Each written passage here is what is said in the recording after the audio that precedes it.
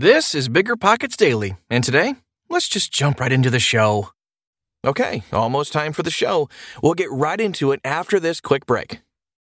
The dream of owning a vacation home can be daunting. From finding the best guests, to the maintenance, to organizing the cleaners after every guest day. With Vacasa, they make that dream into a reality. As a full-service vacation home management company with vacation homes in key destinations across the U.S., they know a thing about how to make owning a vacation home easy and profitable. On top of proactive property maintenance visits by professional local teams, a hospitality-driven booking platform, and around-the-clock support, Vacasa earns homeowners an average of 20% more revenue from their vacation homes. Vacasa is always thinking of ways to simplify the vacation home owning experience by putting your home to work for you. If you're looking to make more from your vacation home, work with the reliable property manager, and finally have peace of mind, partner with Vacasa at vacasa.com/biggerpockets. That's vacasa.com/biggerpockets.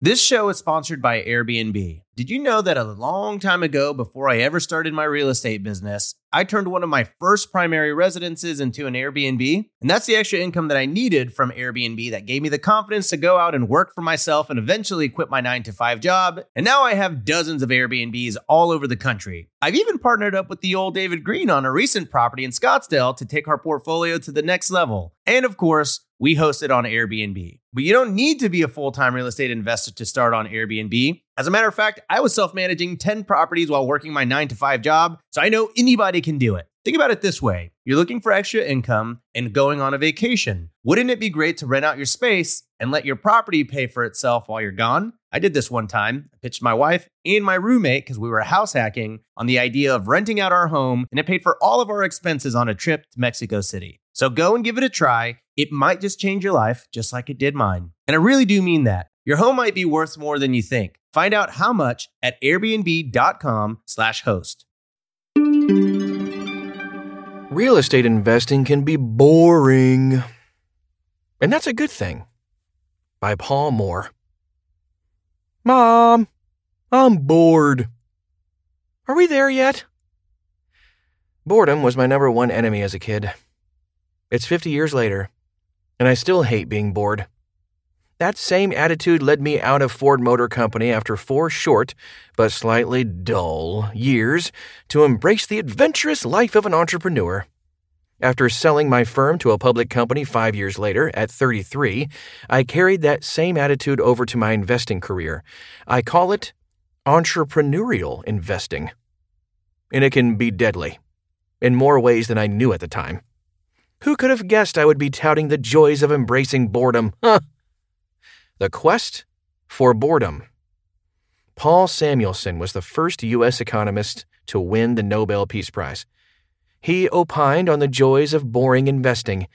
He once said, "Investing should be like watching paint dry or watching grass grow. If you want excitement, take $800 and go to Las Vegas." Investor extraordinaire George Soros said, "If investing is entertaining, if you're having fun, you're probably not making any money." Good investing should be boring. Making money while you sleep. Do you make money while you sleep?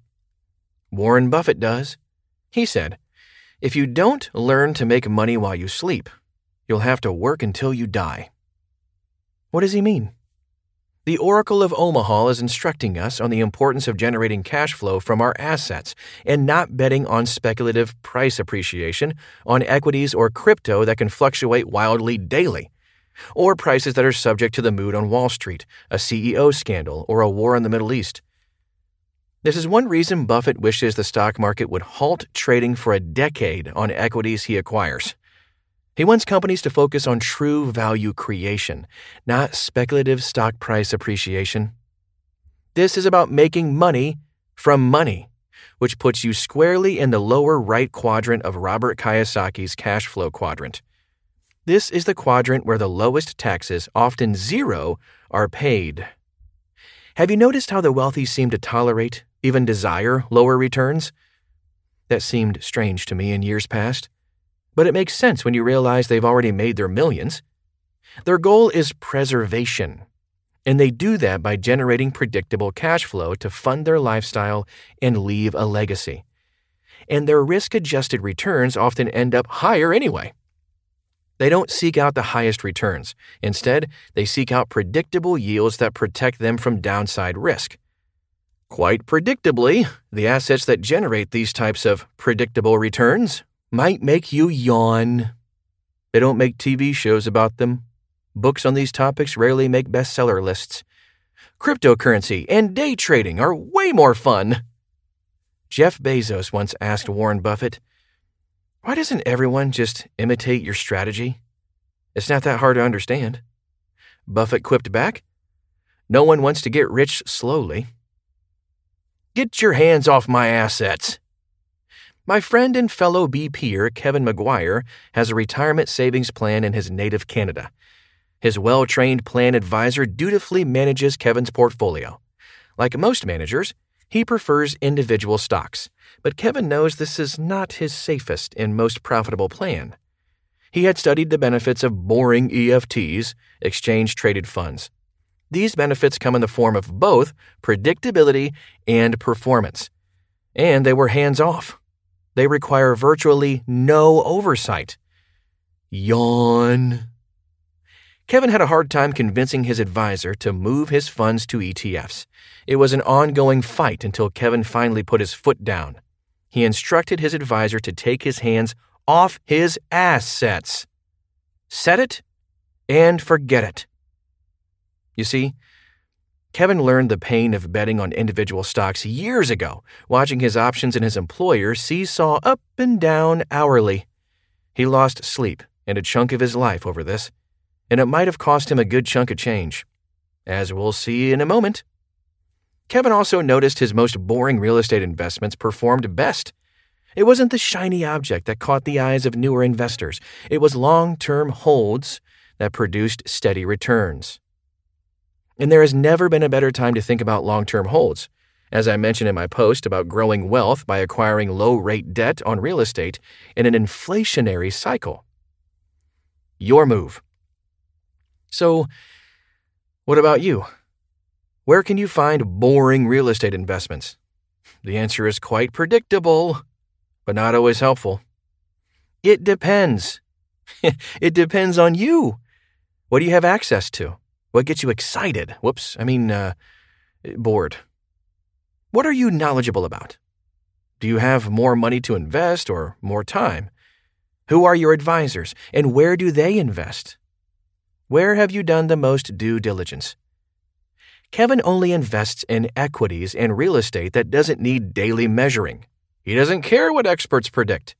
His iPhone stock ticker app has no stocks left in it, and his former habit of checking it is a distant memory. Here are some suggestions from my real estate experience.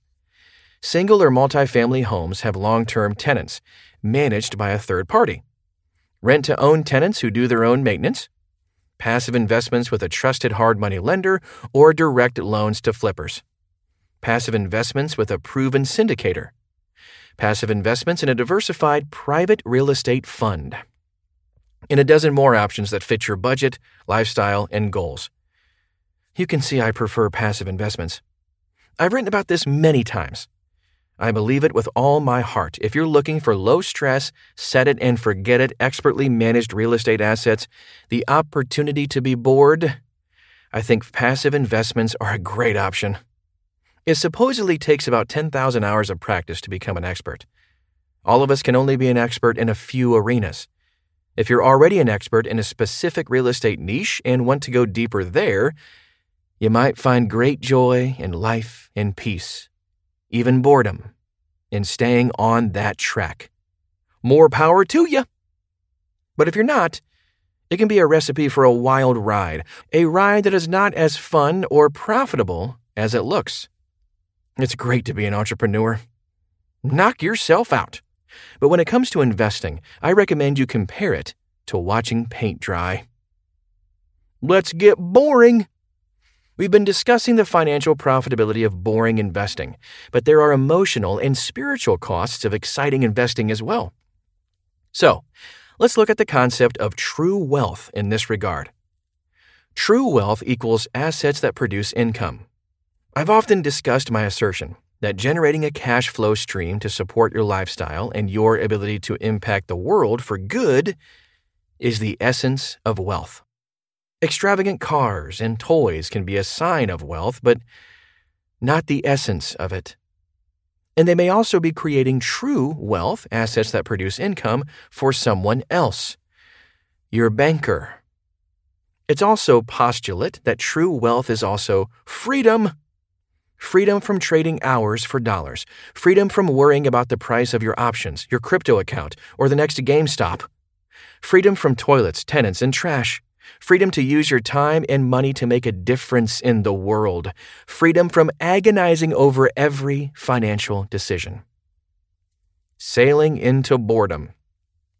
You've already met my friend and fellow BP investor, Kevin McGuire. Kevin is, well, rather boring. And he's proud of it, just like me. I was talking to Kevin last night and he told me about his sailing club. Kevin's club allows members to choose how to pay their dues. They can either pay a subscription fee by the month or a per-usage fee when they sail. Kevin is near Seattle, and he's been around the boating world for a while. He knows that most boat enthusiasts are on the water less than they dream of. He reasoned that the pay-per-use model would save him money. But Kevin isn't only boring. He's wealthy. Not just financially. He's got a wealthy mindset. So Kevin chose the subscription model. But it's probably not why you'd expect. Kevin chose the subscription model because he wanted freedom. Freedom from weighing each decision to sail on a financial balance. Freedom from fretting about the incremental cost when his friend came to town and he wanted to show him Puget Sound from the deck of his rented sloop. For Kevin, true wealth includes the freedom from making daily decisions. Decisions like buying or selling a volatile equity or Bitcoin position. Freedom from deciding whether to evict that tenant. His property manager is quite capable. Freedom from the stress of exciting investments. The hidden cost of exciting investing. Exciting investing can usually be called by a more accurate name, speculating. Investing is when your principal is generally safe and you've got a chance to make a return. Speculating is when your principal is not at all safe and you've got a chance to make a return. Speculating is usually more exciting. Investing is usually more profitable and less stressful and more freedom-generating. Most of the world's wealthiest invest, and they invest in mostly boring assets. Assets that produce predictable cash flow and freedom. Because true wealth relieves financial risk, along with financial worries, stress, and other freedom inhibitors. True wealth produces more time, more wealth, more freedom, a better life. I told you how Kevin learned about the beauty of investing in boring ETFs and boring real estate. His training ground came from spending endless hours watching the price of his stock options seesaw up and down and up again. Kevin told me he lost countless productive hours in this pursuit. As a result, his success on the job and in his life probably suffered, and thus his wealth likely diminished in the process.